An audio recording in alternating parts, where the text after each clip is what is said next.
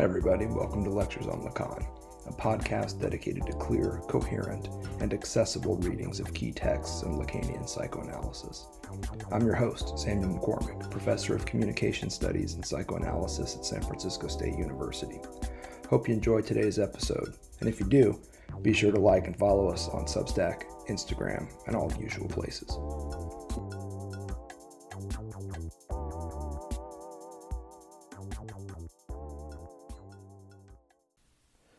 You heard me describe sexual jouissance as a name, a statement, a declaration, a signifier of the real in the symbolic.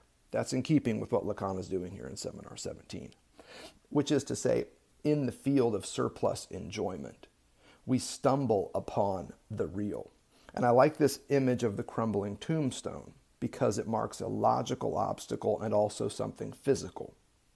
Lacan is very careful here, and I think a little too careful, in separating these two things out around the real father, where you've got Freud believing that the father was real as a physical thing, as an entity, a being in the world, and Lacan reading it more as a function, more as an operation, as a structural operator. Regardless of that, what we know looking back on Lacan's theory of the real is that it is a kind of raw materiality. But what he's adding here, and this is why he's stressing it, I believe, is that it also marks a logical obstacle within the field of the symbolic. A moment of errancy, a figure of slippage, mechanical and otherwise, within the symbolic. And sexual jouissance is there. It's a name for this slippage, error, stumbling block, logical obstacle in the field of the symbolic. Here's my question, though. Is it also possible for us to locate this name of the real, that is sexual jouissance, in Lacan's theory and typology of discourse? And I think the answer is yes. So, in that spirit, let's start by reviewing what we know about Lacan's theory and typology of discourse. First, you have this four-footed animal that he talks about early on in the seminar. And in this four-footed animal, you have these four positions.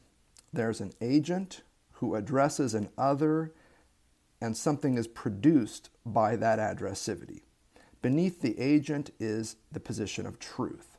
These are the four basic positions in any given discourse. So you can take the discourse of the analyst, the hysteric, the master, the university, and so on, and you plug each element into these positions, and those elements take on a certain function. If you put S2 in the position of the agent, that then becomes the speaking position that is then addressed to, in the case of the university, and other marked by objet. You can go on and work through each of the discourses. We're talking about his theory of discourse and the four-footed animal and the positions that each discourse is going to have, no matter what elements you put into those positions. Now here's why it's important, because Lacan also adds something to this on page 92. And this is a risky move, but I also think it's an important one, and I think there's evidence in this text to support what I'm about to say. On page 92, you see Lacan coming up with something that looks a lot like the master's discourse, and suggesting that each of these four positions is tinged with a certain feature typical of the master's discourse. So whatever appears in the upper left-hand quadrant in the field of the agent is going to be a kind of master signifier. It doesn't mean it's always S1. It means that whatever goes up there becomes a kind of master signifier. Okay? In the position of the other, Lacan says that whatever element you put in that position, whatever you identify as the other of the agent's speech, that other will be tinged with a kind of knowledge. Knowledge will be an element or an aspect, if you want to think of it, of the upper right-hand quadrant of this discourse. Similarly, the bottom right-hand quadrant, this field of production in the standard understanding of what Lacan means by discourse. He wants to say that whatever appears down there will also be tinged with jouissance. There will be a certain element of enjoyment that comes with that production as it feeds back into the imaginations, and I think that's important, and the machinations, even more important, of this agent. And then similarly, in the bottom left-hand quadrant, on page 92, you see him inserting the word subject in place of truth. And that makes perfect sense. The truth underneath the position of the agent is the truth of the subject position that agency marks. Okay, that's important stuff to have in mind. So when you start working through each of the individual discourses, analyst, hysteric, master, university, and so on, remember that we aren't just talking about agents, others, productions, and truth. We're talking about agents that function a bit like master signifiers, others that are tinged with knowledge. Whatever you put in that position will take on a kind of knowledge or ignorance. Ignorance being the most developed form of knowledge that we know. Whatever is produced will be an object for surplus enjoyment. And then in the position of truth, we know that as the truth of the agent, the truth of the subject. So I offer that to give you the baseline understanding of Lacan's discourse, and then to add this additional element that thickens his theory and his topology a little bit. And today, I want to thicken it even further, because Lacan wants to separate the top part of his theory of discourse from the bottom part of his theory of discourse. You may have already heard this before. We're going to start digging into it. The top portion, from agent to other, Lacan marks this arrow with two lines through it, indicating that this is an arrow of impossibility.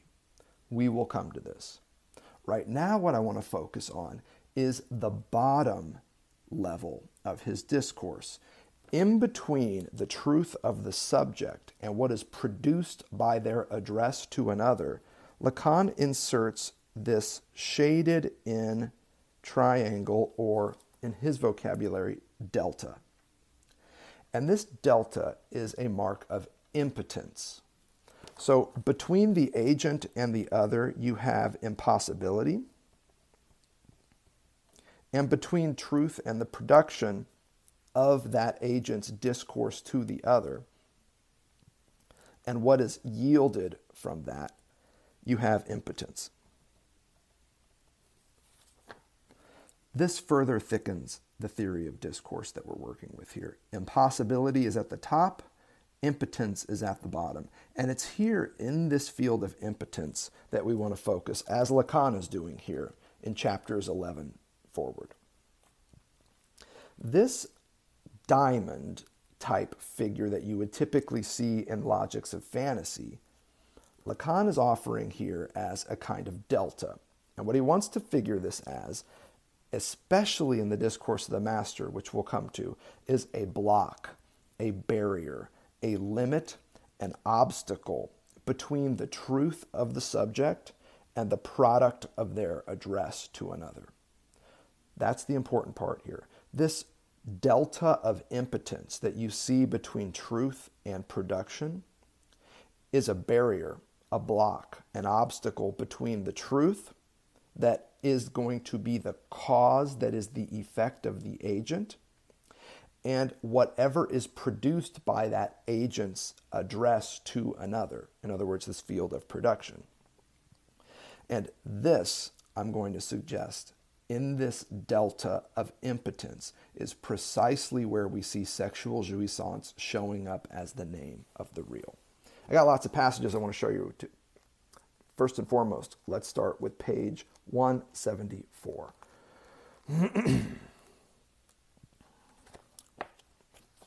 174 is a terrific page for piecing all of this together, provided you then take 174 and rhizomatically work into other previous and afterward pages that will further explain what he's doing here. But 174 is a nice little cluster where all the ideas come together into a single constellation. The paragraph I want to start with starts with, "But there's the rub. Between us and the real, there is truth. Truth, as I once told you one day in a flight of lyricism, is the dear little sister of jouissance. Now here he's referring back to page 67 in a passage that we've already discussed and that we'll return to in a minute. In the meantime, keep your finger on that one. I hope that this has come back to mind, at least for some of you, at the moment when I am stressing the contrast between the first line and the second line in each of the four formulas that I have given you. So here he's talking again about discourse and the contrast between the first line in his theory of discourse, in other words, the relationship between the agent and the other, and he's talking about the second line between truth and production. And this is what he's going to spell out. The first line, he goes on to say on page 174, comprises a relation, indicated here by an arrow, which is always defined as impossible. That is again why that arrow has two slashes through it. It's an arrow of impossibility. In the Master's discourse, for instance, and that's really the discourse he has in mind here in these later chapters, even though it's in service to understanding the analyst discourse, as we'll see. In the Master's discourse, for instance, it is effectively impossible that there be a master who makes the entire world function. Getting people to work is even more tiring if one really has to do it than working oneself. The master never does it. He gives a sign, the master signifier, and everybody jumps. That's where you have to start, which is in effect completely impossible. It's tangible every day. So what he wants to suggest here is that before we get to impossibility and the real and truth and all of these more nosebleed conceptual objectives that he has here, he wants to say just think basically about the idea that someone could just speak and the world would operate. He's like, that's just fucking nuts. That's kind of what he's saying here. But note, he's always saying that this is the place we start, not where we stop. With impossibility written on the first line, here again of his theory of discourse, it is now a matter of seeing, as is already indicated by the place given to the term truth, whether it might be at the level of the second line that one would have the last word. However, at the level of the second line, there is no suggestion of an arrow. So between truth and production, whatever is the truth of the agent and whatever is produced by their address to the other, there is no suggestion of an arrow. And not only is there no communication, but there is something that acts as a block. That's what we're talking about here. This delta between truth and production, this delta of impotence, where I'm going to locate the name of the real that is sexual jouissance, is a block, indicating that there is no communication in any of the discourses between the truth of the agent as its cause and the product of the agent's discourse when addressed to an other. Between that truth of the subject and the product of their discourse, there is no communication. There is no arrow. There is only a block, and it is the block of impotence. What is it that is blocking? Lacan goes on to ask on page 174. It is what results from the work. And what a certain Marx's discovery accomplished was to give full weight to a term that was already known prior to him and that designates what work occupies itself with. It's called production. So here he's referring to the bottom right-hand quadrant of his theory of discourse, this field of production. Whatever the signs, whatever the master signifiers that come to be inscribed in the place of the agent, there's that important shift from page 92 that I was just talking about. Whatever's in the position of the agent functions as a kind of master signifier. It doesn't mean that S1 is always in that place. It means that whatever you put in the position of the agent operates as a kind of master signifier. Here he's alluding to that. Whatever the signs, whatever the master signifiers that come to be inscribed in the place of the agent, under no circumstances will production have a relationship to truth. So whatever that master signifier manages to produce in addressing an other, in commanding an other, that production will have no relationship to the truth of that master signifier's subjectivity, of that agent's truth. One can do all one wants. One can say all one wants. One can try to conjoin this production with needs, which are the needs one fashions. There is nothing doing. Between the existence of a master and a production's relation with truth, there is no way of getting it to work. So there is an inoperativity that comes with this block, this barrier, this limit, this obstacle between production and truth. Something there doesn't work. Something fails, which is why Lacan marks this as impotence. Each impossibility, whatever it may be, between the terms that we put in play here is always linked to this. If it leaves us in suspense over its truth, it is because something is protecting it, which we shall call impotence. Impotence, this delta between truth and production, is a kind of guard. It guards sexual jouissance, as we're going to see, but it also guards production from access to the truth of the subject whose discourse to an other resulted in that production. You see, that's what he's saying here. He's going to call it impotence. Take, for instance, the university discourse. The initial term, the one that is articulated here under the term S2, and is in the position of unheard of pretension of having a thinking being, a subject as its production. As subject in its production, there is no question of being able to see itself for a single instant as the master of knowledge. So he's giving you an example here. He says, take the discourse of the university.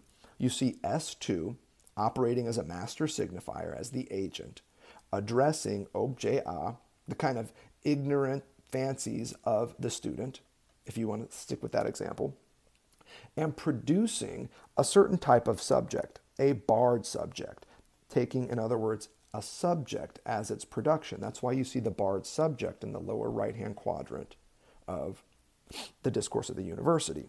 And what he's saying here is that as subject, this barred subject in the bottom right quadrant of the discourse of the university, in the position of production, in other words, there is no question of it being able to see itself for a single instant as the master of knowledge. Here, as master of knowledge, he is referring to the S1 that is the truth of the discourse of the university. So the professors, the S2, addressing the ignorance and curiosities of the students, producing them as barred subjects, subjects of lack. And what Lacan is saying is those subjects of lack have no way of identifying themselves with, seeing themselves for a single instant as the S1, the master of the knowledge that is S2. So again, he's illustrating that there is a block of impotence, a barrier or a limit between whatever is produced in any given discourse and the truth that conditions the agent whose discourse results in that production. Now, I know that that's a little tangled, but it's precisely what Lacan is up to here around impotence. And the stakes are rather high, as we're going to see. So, page 174 is great. I walked you down right to the bottom of the page, but what I want to do is return to the top, because I want to really indicate and show you where Lacan is putting sexual jouissance as prohibited, as fundamentally forbidden, as renounced, and so forth, and where the signifier of this renunciation pops up, where we can position it in his theory of discourse, in this delta of impotence. So, let's follow his lead, the lead he invites us to at the top of 174, and return to page 67, where he talks about this dear little sister of jouissance known as truth. This is our first clue and our first opportunity to start doing this work of identifying where in the theory and topology of Lacan's discourse we see sexual jouissance functioning as a name, a statement, a declaration, and a signifier of the real in the symbolic. Page 67. It's a passage you know all too well at this point. I love page 67, not just because the Marquis de Sade pops up as a theorist who loves truth, which is different from the philosopher who's always attempting to save it. That's terrific business there in the middle of page 67. Yes, God, and the death of God, that's also there as well. It's really, though, toward the bottom of page 67 in Seminar 17 that we get something good here. This truth as external to discourse that is the sister of that forbidden jouissance. So when Lacan says truth is the dear little sister of jouissance, you always got to ask yourself, which jouissance are we talking about? Yes, surplus and sexual jouissance are reciprocally constitutive. They're flip sides of the same coin, like repression and its return. But check it out. Got to ask the question, what type of jouissance is he referring to here? What is the sister of truth? It is that forbidden jouissance. Okay, so your minds should now shift to sexual jouissance. Sexual jouissance, and everything we know about it, is the sister of truth. I say it's the sister because they are only related by this. And then he gets into this bit about radical logical structures and these stems that are uprooted from jouissance. And asking the question of what corresponds to enjoying these conquests, we've been through this passage before. What he's asking about is the relationship between sexual jouissance and truth. And think back to what we also know about truth as always only ever half said. The love of truth is not just the love of the truth that can find expression in language. It's also the love of the parts of truth that cannot find expression, that are impotent, impotential relative to language. Impotence here is a position of great power, you might also think of it, if you want to flip it on its head. Adynamia is just as functional as dynamis.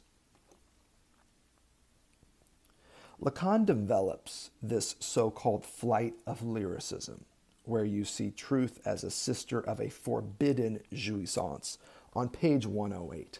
And again, he's doing it with an eye to the discourse of the master.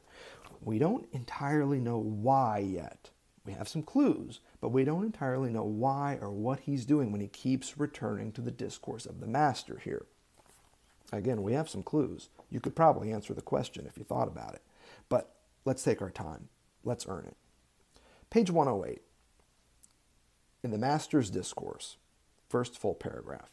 Since it is all the same there that surplus jouissance is situated. So there's one stake. It's in the master's discourse that we get a really clear view of surplus enjoyment in that lower right-hand quadrant. And what he wants to say here is that, quote, there is no relationship between what will more or less become the cause of desire for a character like the master. Here's that little a in the bottom right-hand quadrant of the discourse of the master, who as usual fails to understand anything about it and what constitutes his truth.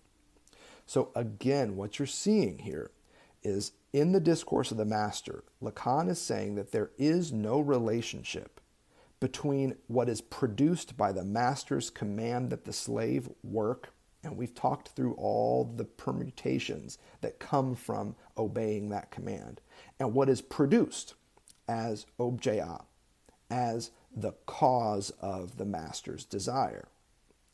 This is what Lacan's playing with here. But again, his eye is on that barrier, that block, that limit, that obstacle. And what he wants to say is there is no relationship, there is no rapport, hear me now, between the truth of the master, namely his or her own barred subjectivity, and the cause of their desire. That's an interesting statement. If you think about what we know about the subject as a barred subject. As a matter of fact, Lacan continues, there's a barrier here on the lower level. And there on page 108, you see him firing this delta into the discourse of the master. There's a delta between the barred subjectivity that is the truth of the master as agent, and this obstacle is also what marks a barrier between that truth and whatever is produced when the slave goes to work in obeyance of the master's command. The barrier which we are within reach of naming at the level of the master's discourse is jouissance, quite simply insofar as it is prohibited fundamentally. He is talking about sexual jouissance, and he is trying to name this thing and position it relative to the production of surplus enjoyment and all of the desirous objectives that the master then assumes. This is a really important passage here. The jouissance in question, again, as sister of truth, is that forbidden jouissance that is prohibited, and prohibited fundamentally. If you've got ears to hear, we are talking toward castration. One takes jouissance by morsels. But as for going right to the end, I have already told you how it is embodied. No need to reactivate lethal fantasies. One takes jouissance by morsels. Here he is referring to surplus enjoyment.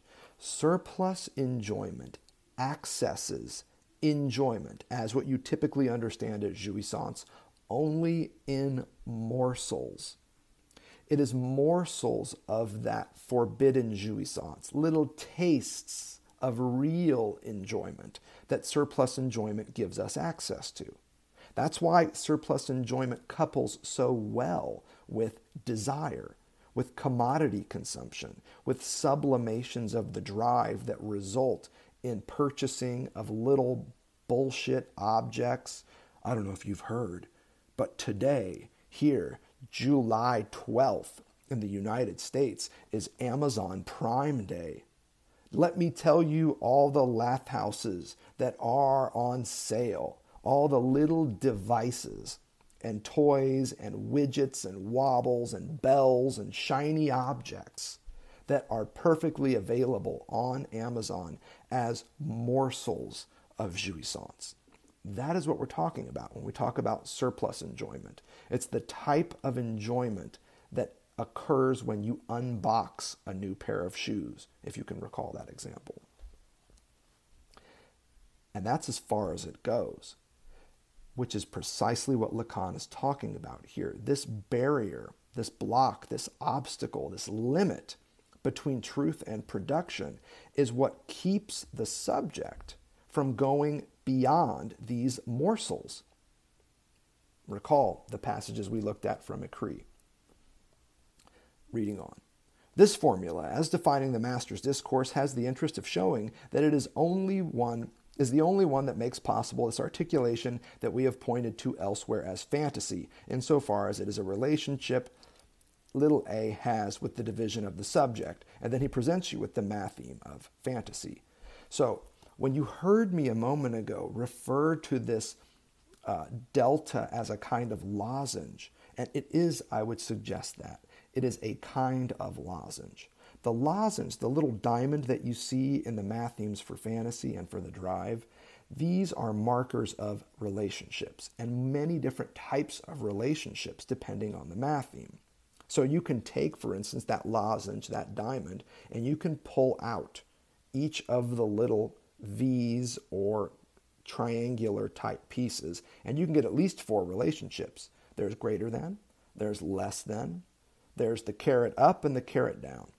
And you can figure out a different relationship between different entities depending on how you break apart or dissect that lozenge. The delta is one version of that lozenge. The delta here is the type of lozenge that indicates a non-rapport, a block, a barrier, a non-relation. But for Lacan, you have to remember, that is a certain type of relationship. Non-rapport is itself a certain type of relationship, one that we usually refer to as a differential relationship. But here it's more extreme. This delta that Lacan is linking up with the matheme of fantasy is in order to note that fantasy is blocked to the master. Check it out. In its fundamental beginning, the master's discourse excludes fantasy, and that's what makes him fundamentally, completely blind. The most significant, salient feature of the master is his ignorance, here represented by blindness. The master is completely blind, in part because his discourse excludes fantasy. Why? Because it inserts a block or an obstacle or a barrier between the bard's subjectivity, that is the truth of the master, and the objet a, cause of desire, that is produced by the master's commandment that the slave work. And because there is a non-rapport, a breakdown between these two, an inability for them to link up and be made to work, the master is ignorant of the fact that their discourse is founded on fantasy. Lacan is working very carefully here to point this out. And again, the leitmotif here is the discourse of the analyst. Check it out. The fact that fantasy can emerge elsewhere, and specifically in analytic discourse, he continues, where it stretches out along a horizontal line in a completely balanced way, tells us a bit more about the foundation of the master's discourse. We'll come to that when we come to it, but he's inviting you to then compare the blocked fantasy, the failed fantasy that is the foundation of the discourse of the master, to the nice portrayal of fantasy that you see in the upper level of the discourse of the analyst. Now, if you've got ears to hear, you'll note, if indeed there's a fantasy in question here where you have objet a, lozenge, bard subject, that ain't the neurotic's fantasy. The matheme for the neurotic's fantasy is a bard subject, lozenge, little a. That's what you see in the graph of desire. When you flip those two around, you got a different clinical structures fantasy popping, that of the pervert. Lacan doesn't go into that here, but it's worth noting, he just wants to point it out, that there's some sort of a fundamental connection here between the discourse of the master and that of which the master is ignorant, and the discourse of the analyst and that with which the analyst confronts the master. We'll come to that in a little while, but it's here on page 108 that it really starts popping. Our goal right now is to keep this conversation going and to keep looking at the discourse of the master, but in search of this barrier, this delta. We see another delta, though, popping up on page 130. The real mainspring is the following, Lacan begins in the middle of page 130. Jouissance separates the master signifier, insofar as one would like to attribute it to the Father, from knowledge qua truth. Now he's looking at impotence in the field of analysis, in the discourse of the analyst. So what you see now is this block or this barrier between the master signifier that is the product of the analyst's address to the analysand and knowledge qua truth, which is what you see, S2 in the position of truth in the discourse of the analyst. And he's saying, again, there's a separation here. There's a break between these two aspects of the discourse of the analyst. If we take the scheme of the analyst's discourse, the obstacle, there's that word again, obstacle, raised by jouissance, and not just any jouissance, is found there where I have drawn the triangle, namely between what can be produced as master signifier, this new narrative that the analysand generates, which we've discussed in our lecture on the discourse of the analyst, between what can be produced as an S1 in the discourse of the analyst, he's saying here, whatever form it may take, and the field that knowledge has at its disposal insofar as it poses as truth. And that's what you see as knowledge as truth. Knowledge of the truth of the unconscious is one way we figured that, in the position of truth in the discourse of the analyst. And there you have what enables how it truly is with castration to be articulated. It is that even for the child, whatever one might think, the father is he who knows nothing about truth. There is that master's ignorance again. He who knows nothing of this fundamental barrier between what is produced by their commandments to others and the truth that indeed is their own cause. What we're talking about here is fundamentally an addition to what we already know about the ignorance of the master. What we've heard so far is that the master is ignorant of how things work, hence their relationship to the bondsman, to the slave. They command the slave to take their knowledge and press their know-how and transform it into work. Work that then results in a commodity that the philosopher qua university we've been working with too helps then to be sold, given to, because the master doesn't often pay the master. This production results in something that the master can annihilate, something that can provide them with surplus enjoyment, a commodity, a widget, whatever you want to call this thing. So far what we know is that the master has no clue how any of this shit happens. The master is ignorant of the know-how that went into the production of the artifact that the master then buys on Amazon, at the store, the commodity.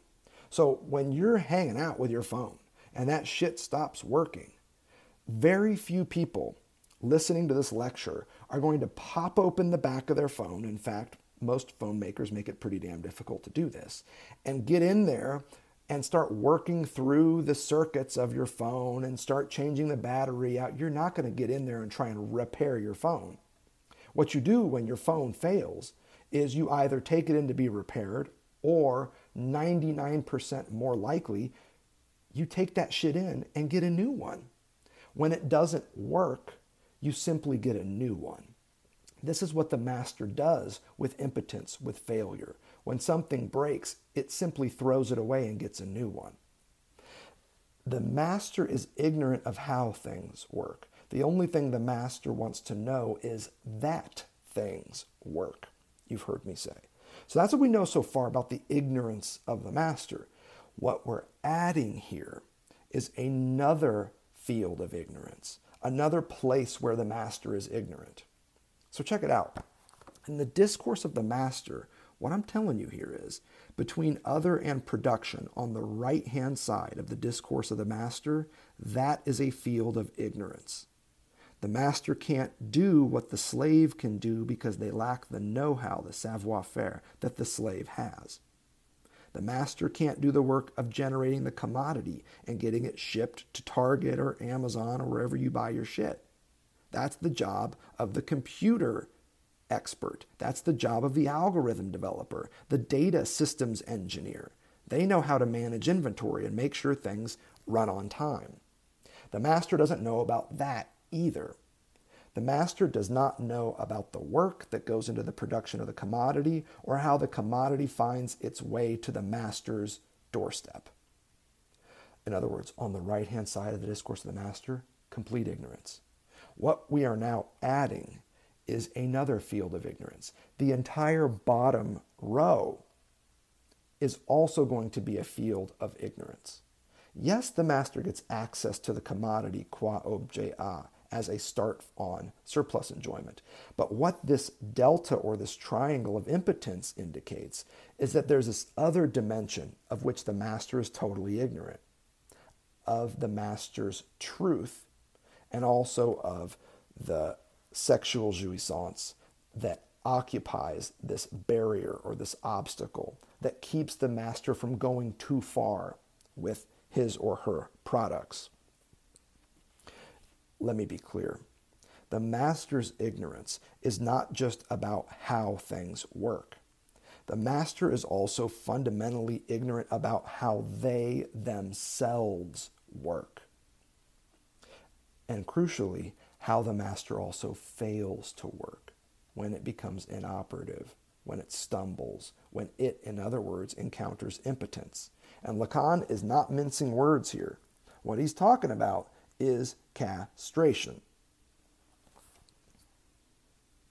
We were just on page 130 looking at this. We're trying to cue up the topic of ignorance. Let me give you a couple of passages to consider. Page 135 is a good one. Middle paragraph. I mentioned ignorance just before. To be a father, I mean not only a real father, but a father of the real. Mark that passage. There are things that one must ferociously ignore. One would, in a certain way, have to ignore everything that is not what last time I tried to set into my text as being of the level of structure. This level having to be defined as the order of the effects of language. There you have it. The master is fundamentally clueless of the fact that they themselves are an effect of language. The master thinks they're the cause of everything. And what Lacan's saying is, that's fucking impossible. You can't just speak and have the world work. You're not the cause of everything. You're not this prime mover. In fact, what Lacan wants to say is, your fantasy of being an agent who can cause others and the world to work is premised on the truth, which is that you are in fact an effect of another cause, a cause occurring in the field of language. You are ignorant, dear master, of everything that occurs at the level of structure, this level having to be defined as the order of the effects of language. The master is ignorant of the fact that they are an effect of language. That is the fact hidden behind the fantasy that they are the cause of the world's operation. This is where one falls, if I can put it this way, upon truth. The upon could equally be well replaced by from. One falls upon truth. So here you can think of the master stumbling. But notice Lacan is saying, switch out upon with from. You also fall from truth. You are descended from truth. Truth here in the field of the truth of the subject, which is that you are an effect of language. The truth here is the cause of which you are an effect. That's why he's saying you can switch out upon with from. The master falls from, descends from the effects of language that are his unconscious truth. One falls upon truth and also from this truth. That is to say, a remarkable thing. If we envisage this reference to be absolute, it could be said that anyone who adhered to it, but of course it is impossible to adhere to it, would not know what he is saying. This emphasis on ignorance keeps coming up. One more, just to drive it home. Again, on the topic of the real father, so to speak, which is all the real father is a so to speak. The real father, if one can try to reconstitute it from Freud's elaboration, is properly articulated with what only concerns the imaginary father, namely the prohibition of jouissance. So here again, we see the real father as a myth, as a dead father, linked up with the prohibition of jouissance, that jouissance that is prohibited fundamentally, Lacan said. Here we're talking about sexual jouissance. On the one hand, what makes him essential is noted, namely the castration that I was alluding to just before when I said that there was an order of ferocious ignorance there. I mean in the place of the real father. There's a ferocious ignorance there. Now, part of what's happening here is a kind of slippage between the master and the real father. There's not enough evidence here to suggest how exactly Lacan sees them, but my inclination from what we've read so far is that the real father, as a mythical dead father, guard of jouissance, also occupies that delta of impotence. That's where the real father is, or at least where the real father as a signifier, as a structural operator or inoperator, pops up. I do not believe that there is an identification between the master and the real father. If anything, Lacan is playful here. The master thinks they're the father of everything that happens in the world. And what Lacan wants to point out is, nah, son, that's exactly what you are, is just the son. Moving on here, fast and loose, because that's the only way to end a true reading of a Lacan seminar. Let's be clear, what exactly is the master ignorant of in this second field of ignorance that we're trying to describe? I'm not making this shit up, it's straight from the book. Page 130, end of the second full paragraph. One is not the father of signifiers. At the very most, one is, quote, because of, meaning here signifiers. In other words, the master thinks they're the father of everything that happens in the world. They're the agent, the prime mover, the source. They speak and the world works. There's that S1 for you. And Lacan's saying that shit ain't the truth. You are not the cause of the world's operation. You are an effect of signifiers. So the master signifier in the position of agent is a kind of weird, delusional fantasy of grandeur that the master acts out. At the very most, Lacan is going to say here, though, is you are that only because of signifiers. You are an effect of signification. And that's what he means by the agent here. The agent is an effect of a cause that they no longer have track of anymore.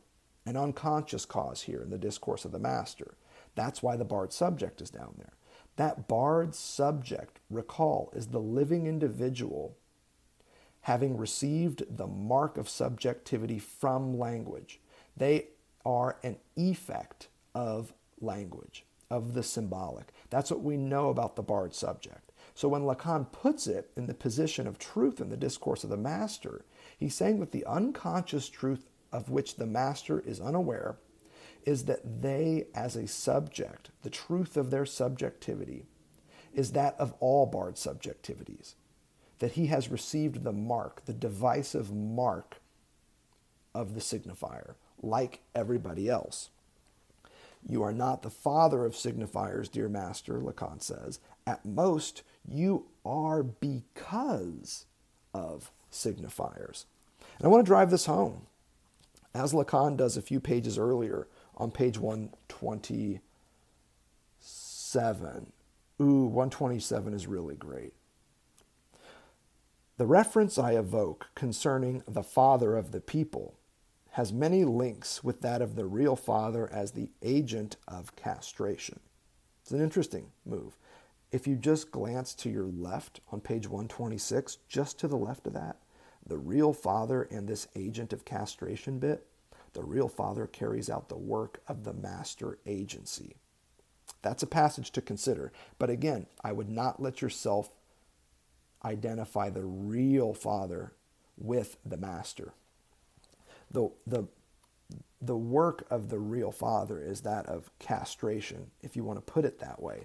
But recall how Lacan is thinking this. Again, castration is complete not with the no of the father, but when the sons accept that prohibition as their own desire.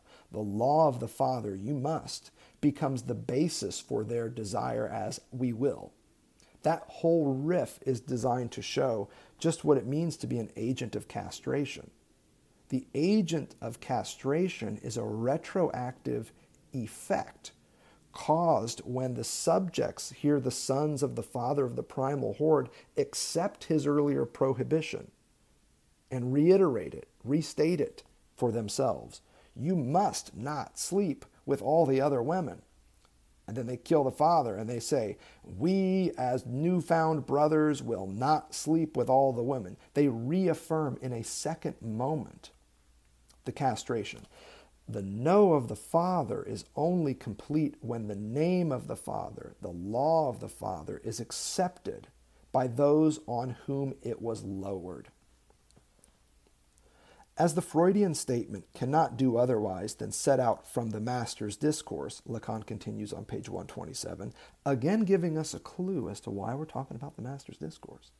If only because it speaks of the unconscious, all Freud can make of this famous real father is the impossible. But then we actually do know this real father. He is something of a completely different order. So here again is that split between Freud and Lacan, where the real father for Freud is an actual being in the world, according to Lacan. And then Lacan wants to say what we read, though, is the real father as the real, as a structural operator within language, a logical obstacle, instead of a real thing against which Lacan says you might bang your head. He's working hard to maintain a distinction that in Lacan's broader theory of the real doesn't hold. When Lacan says the real, he does mean brute, material reality at some level. What he also means more fundamentally, though, is the name that this designates as impossibility, as nothing, as void, as blindness within the field of the symbolic. That's really the more complicated and proper way to understand the Lacanian real. It's not a world of reference unnamed beyond the field of the symbolic against which you can bump your head. Nah, man, the real fundamentally is the name we have for that impossibility of naming within the field of the symbolic. That's the point that I'm trying to get at here. And it's the one that Lacan is really working hard to distinguish here at the level of the real father. Freud think that motherfucker was real and could be killed. And what Lacan is saying is that shit ain't the truth. The proper way to understand the real father is in the position of the real, which is itself a logical opening or hole or void in the symbolic. First, in general, Lacan continues on 127, everybody acknowledges that he is the one who works and does so in order to feed his little family. If he's the agent of something in a society that obviously does not give him a big role, it nevertheless remains the case that he has some exceedingly nice aspects. He works and also would very much like to be loved. Isn't that sweet? Do you think Lacan's talking about himself here? Oh, the daddy's been played down in post-war French culture, perhaps. And Lacan is here showing up and saying, even though he doesn't play a big role, he still works. He's still out there getting it. He's still out there, and boy, would he just very much like to be loved. He's a little playful here, but he's also making a point. And it's a good point if you zoom out a little bit. Part of what makes Freudian psychoanalysis via Lacan so damn important is that what Lacan does is he adds to existing object relations theories that center on mommies a very pronounced emphasis on the function of daddies. Emphasis here on the function of daddies. Moving on. There is something that shows that the mystagogy that makes him into a tyrant is obviously lodged somewhere quite different. It's at the level of the real father as a construction of language. There it is. As Freud always pointed out, moreover. So even in spite of what Freud might give us to believe with regard to the so-called real father, Lacan is saying once again, oh, Freud, if he just had access to linguistics, he would have really indicated that the real father here is a construction of language. It's a structural opening or operator within the field of language use. The real father is nothing other than an effect of language and has no other real. Boom. There it is. The real father is an effect of language. Think back to our logics on the name of the father that we were messing with when we introduced the real father and allowed it to bleed into that of the symbolic father. In each case, we're talking about daddy not as a dick-swinging biological entity that could be killed and buried and have a crumbling tombstone. Literally, that's not what we're talking about here.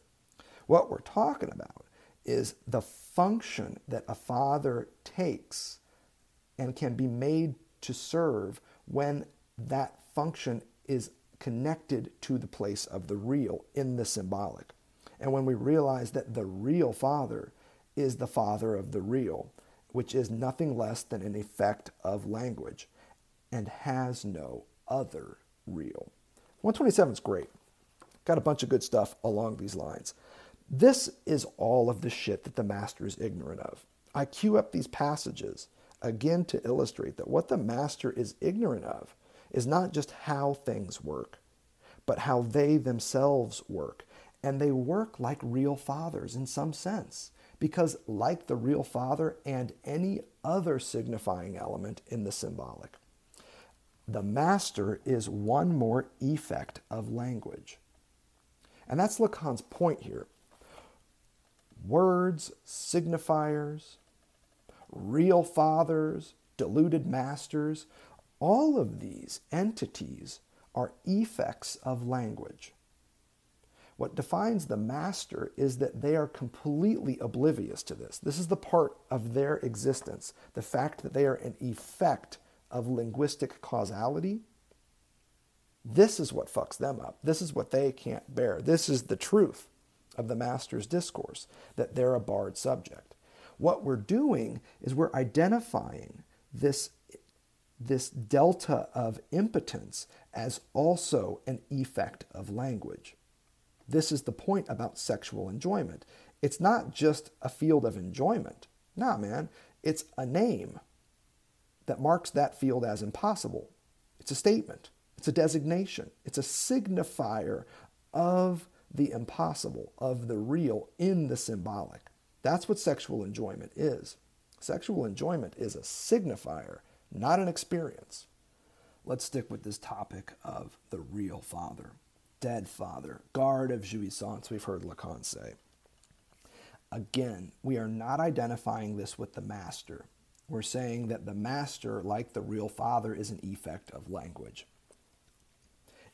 What we're looking at is this field of ignorance underneath the discourse, the upper part of the discourse of the master. It's a field of ignorance in which the truth of the subject is separated from the product of their speech, of their address. There's a barrier there, and we're looking at that barrier, and that barrier is linked to the real father, as the dead father, as the keeper of jouissance, we've been saying. Keeper of forbidden, prohibited jouissance. It is precisely here that all of Lacan's discussion of the dead daddy also takes shape. A passage that I can't point out to you enough is on page 123. You'll notice at the bottom of 122, he starts by popping about this dream that goes, he didn't know he was dead. The reference is there. You can go track it down on your own. You don't need help with that one. But man, when he gets into talking about death as properly speaking unknowable at the top of 123, we all need help with that one, which is why we're going to focus there. I am dead very exactly insofar as I am destined to die. But in the name of this something that does not know it, I don't want to know it either. That's the thing about the master. The master's desire is, I don't want to know. I don't want to hear it. I don't want to know about it. It doesn't know about death, and it doesn't want to know about death. But that's not exactly what he's driving at. Remember, we're looking at that real daddy, the daddy of the real. This is what makes it possible for us to place at the center of logic this all men, and all men are mortal, the basis of which is precisely the non-knowledge of death. So he's talking about this classic syllogism in Platonic thought. All men are mortal, Socrates is mortal, and it's a syllogism because the conclusion necessarily follows. Socrates gonna die. Okay. Just as it is what makes us believe that all men means something. All men born of a father, including masters, by the way. Listen up, son. Who we are told insofar as they, the men, are dead, do not enjoy what is there for them to enjoy. He's getting to it. He's ramping up. You can already hear him starting to get a little kooky here. An equivalence is therefore drawn in Freudian terms between the dead father and jouissance. It is he who keeps it in reserve, if I can put it like that. Yeah, bro, you can put it like that. That's pretty fucking interesting. The dead father is the keeper of jouissance, and a keeper that keeps jouissance in reserve. The jouissance here is the forbidden jouissance. And everything you're hearing me talk about right now, we are positioning in the delta of impotence between truth and production in any given discourse. Here, though, focused on the master. In the manner in which it is stated, not at the level of the tragic, with all its subtle suppleness, but in the statement of the myth of totem and taboo. The Freudian myth draws an equivalence between the dead father and jouissance. This is what we can describe with the term structural operator. So here we're again looking at that passage. Here the myth transcends itself through stating in the name of the real, for this is what Freud insists upon, that it actually happened, that it is the real, that the dead father is what guards jouissance, is where the prohibition of jouissance started, where it stemmed from. So the dead father, as a figure or signifier of the real, of the impossible, within the field of the symbolic. And part of the work we're going to have to do is separate the impossibility of communication that you see in the top part of every given discourse from the impotence that you see in the bottom part. But here what he's talking about is a dead daddy who keeps jouissance in reserve, guards it jealously, and the jouissance in question is a prohibited jouissance. Dead daddy is where this prohibition began, where it stemmed from. Hear me, he's talking about castration. The fact that the dead father is jouissance presents itself to us as the sign of the impossible itself. Here's that good passage again. And in this way, we rediscover here the terms that are those I define as fixing the category of the real, insofar as, in what I articulate, it is radically distinguished from the symbolic and the imaginary. The real is the impossible.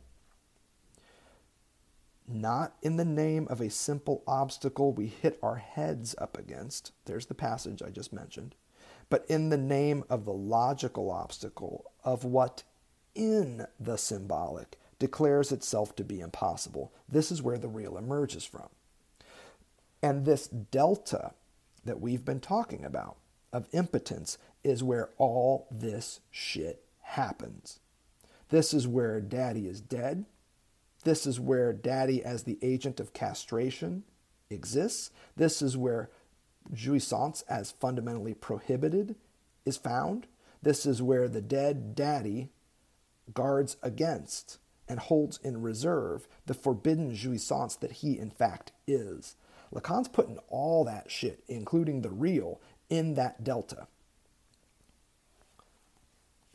I think this is a great passage to have in mind. It allows us to make some very risky moves and focus really forcefully on this delta and really think about this thing as a delta of impotence. And whenever Lacan says impotence, your mind should immediately shift to discussions of castration. This logical obstacle that he is again referring to here on page 123, we've heard it before. Let me get the passage from McCree just to call your attention to one more time. It's on page 699. For desire is a defense against going beyond a limit in jouissance. We can now understand what Lacan means in this very famous bumper sticker. Desire is a defense against going beyond a limit in jouissance. We have found that limit. The limit in jouissance that Lacan is referring to here in the Subversion of the Subject essay in Écrit, page 699, that limit is marked by the delta of impotence between truth and production in the bottom section of every given discourse. That's what he's talking about here. The desire in question is the desire that you see emerging as objet a's effect within the discourse of the master. So the master commands the slave, and the slave produces something. A loss, a gain, whatever it may be, it is for the master's enjoyment. And that enjoyment is surplus enjoyment, which operates again in fields of like commodity consumption and the like. This is a field of desire, where the drive, if we can even talk about it this way, has been sublimated and pressed into the service of desire, ever renewing, ever dissatisfying, only ever giving us morsels of enjoyment, little pings of jouissance. What desire does, though, in its connection with surplus enjoyment, is it keeps us from going beyond a certain limit in jouissance. What we are talking about now is that limit in jouissance. And now you also know what is beyond that limit. Beyond the limit in jouissance that desire prevents us from reaching, what we find beyond this limit is truth. That's what's up here. Desire and the field of surplus enjoyment, as you see it being produced in the discourse of the master, has a defensive function. It keeps us from butting up against and ever trying to get beyond the delta of impossibility that marks a limit in jouissance. Because were one to go beyond that, where would they find themselves but in the position of truth, the lower left-hand quadrant of any given discourse being the position of truth, the truth of one's own subjectivity.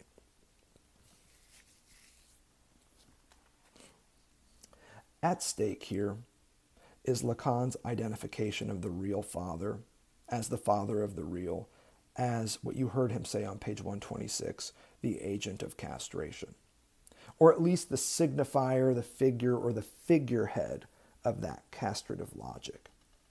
Which brings us, at long last, to the chapter that I've titled this lecture on. Chapter 11, page 154. 154 is a great Lacanian passage, a great one for understanding especially one of the two very challenging topics in his thought, namely the one. Check it out, page 154. Make no mistake, this is a page about castration. What does experience indicate to us, he asks toward the top. In point of fact, that it is only when this little a is substituted for woman that man desires her. So recall these pages. At the bottom of page 153, he cues up the sexual relation. Dun, dun, dun. And then he's got media, and then he's talking about man and woman. But notice, this paragraph you just heard me start, it ends on man's impotence, which is precisely where man, when he speaks as master, discovers that he is a failure. So the important part also about the master's agency is not just that it's founded on a truth and a field of impotence that it can't handle, but that whenever it tries to do what it says it's supposed to be able to do, namely just speak and make the world work, in other words, be the father of all signifiers, every time the master opens his mouth, Lacan says it here very clearly, he discovers that he's a failure, that he in fact is impotent. This is where one has to start from in analytic experience. What would be called man? That is to say, the male as speaking being disappears, vanishes through the very effect of the master's discourse. Spell it as you will. Through being inscribed solely in castration, which by this very fact is properly to be defined as being deprived of woman insofar as she would be realized in a suitably congruent signifier. You don't need to worry about the whole man and woman stuff. What we're talking about here is the discourse of the master. We'll come to man and woman a few series from now. Right now we're looking at castration and the way that it emerges as failure whenever the master opens his mouth. Nevertheless, we continue. Being deprived of woman. This expressed in terms of the failure, there it is, same French word too, of discourse, is what castration means. It is indeed because this is not thinkable that the speaking order institutes this desire, constituted as impossible, as the intermediary that makes the mother, insofar as she is prohibited, the privileged feminine object. So if you prefer Seminar 7 to all the other seminars, you can start thinking of sexual jouissance in, I think, a too simplistic way around the prohibition of incest, the prohibition against the mother. That's not an unproductive way to begin, but if you stop there, I don't think you get the full, robust theory of sexual jouissance that Lacan is working up 10 years later, which is where we are now. This is the wrapping established by the fundamental fact that in a mythical union between man and woman, there is no possible place that could be defined as sexual. Again, save it for Seminar 20. We'll get there. This is indeed where what we grasp in the psychoanalytic discourse, here it becomes crucial. The unifying one, the whole one, in caps too, capital O1, the whole capital O1, is not what is involved in identification. The pivotal identification, the major identification, is the unary trait. It is being, capital B, marked one. Not whole one, but being marked one. And we are here right at the start of Seminar 17, right back to where Lacan insists that the living individual is the locus or the site that receives the mark of signification. This is what it means to be marked one, O-N-E. To be marked one, the unary trait. The unary, from the French un meaning one, or it could mean one. To be marked one is to become a divided subject. That bar through the subject, if you want to think about it this way, is a one that marks the living individual and now marks them as a divided, speaking being. Great passage to understand what Lacan is doing with the one. The whole one, the oneness, the totality of authority that the master presumes, in other words, is founded on the master's fundamental ignorance that prior to this, they themselves, like the rest of us, have been marked one, split asunder by the signifier. The barred subject is the truth and the cause of the effect that is the delusional master's belief that they can simply open their mouth as the father and keeper of signifiers and make the world work. I think you see now what Lacan is up to here in terms of this ignorance that the master can't quite grapple with. The connection here is the one we need to make. If you're looking at the discourse of the master and you've got this position of production and truth and then impotence in between, what I am suggesting here is that there is a correspondence between the truth of castration, that the master cannot accept the barred subjectivity that you see in the lower left-hand quadrant of the discourse of the master, and this delta of impotence, where you see the real father as the keeper of jouissance, this barrier between surplus enjoyment and one's truth, where we see the name of the real as sexual enjoyment. These are linked together. The delta of impotence and the truth of one's split subjectivity come together in a single word, and that word is castration. And castration is what we symbolize when we talk about the unary trait and its effect on living individuals.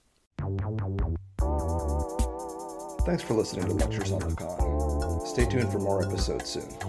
A big shout out to the artist Jerry Paper for our podcast theme music.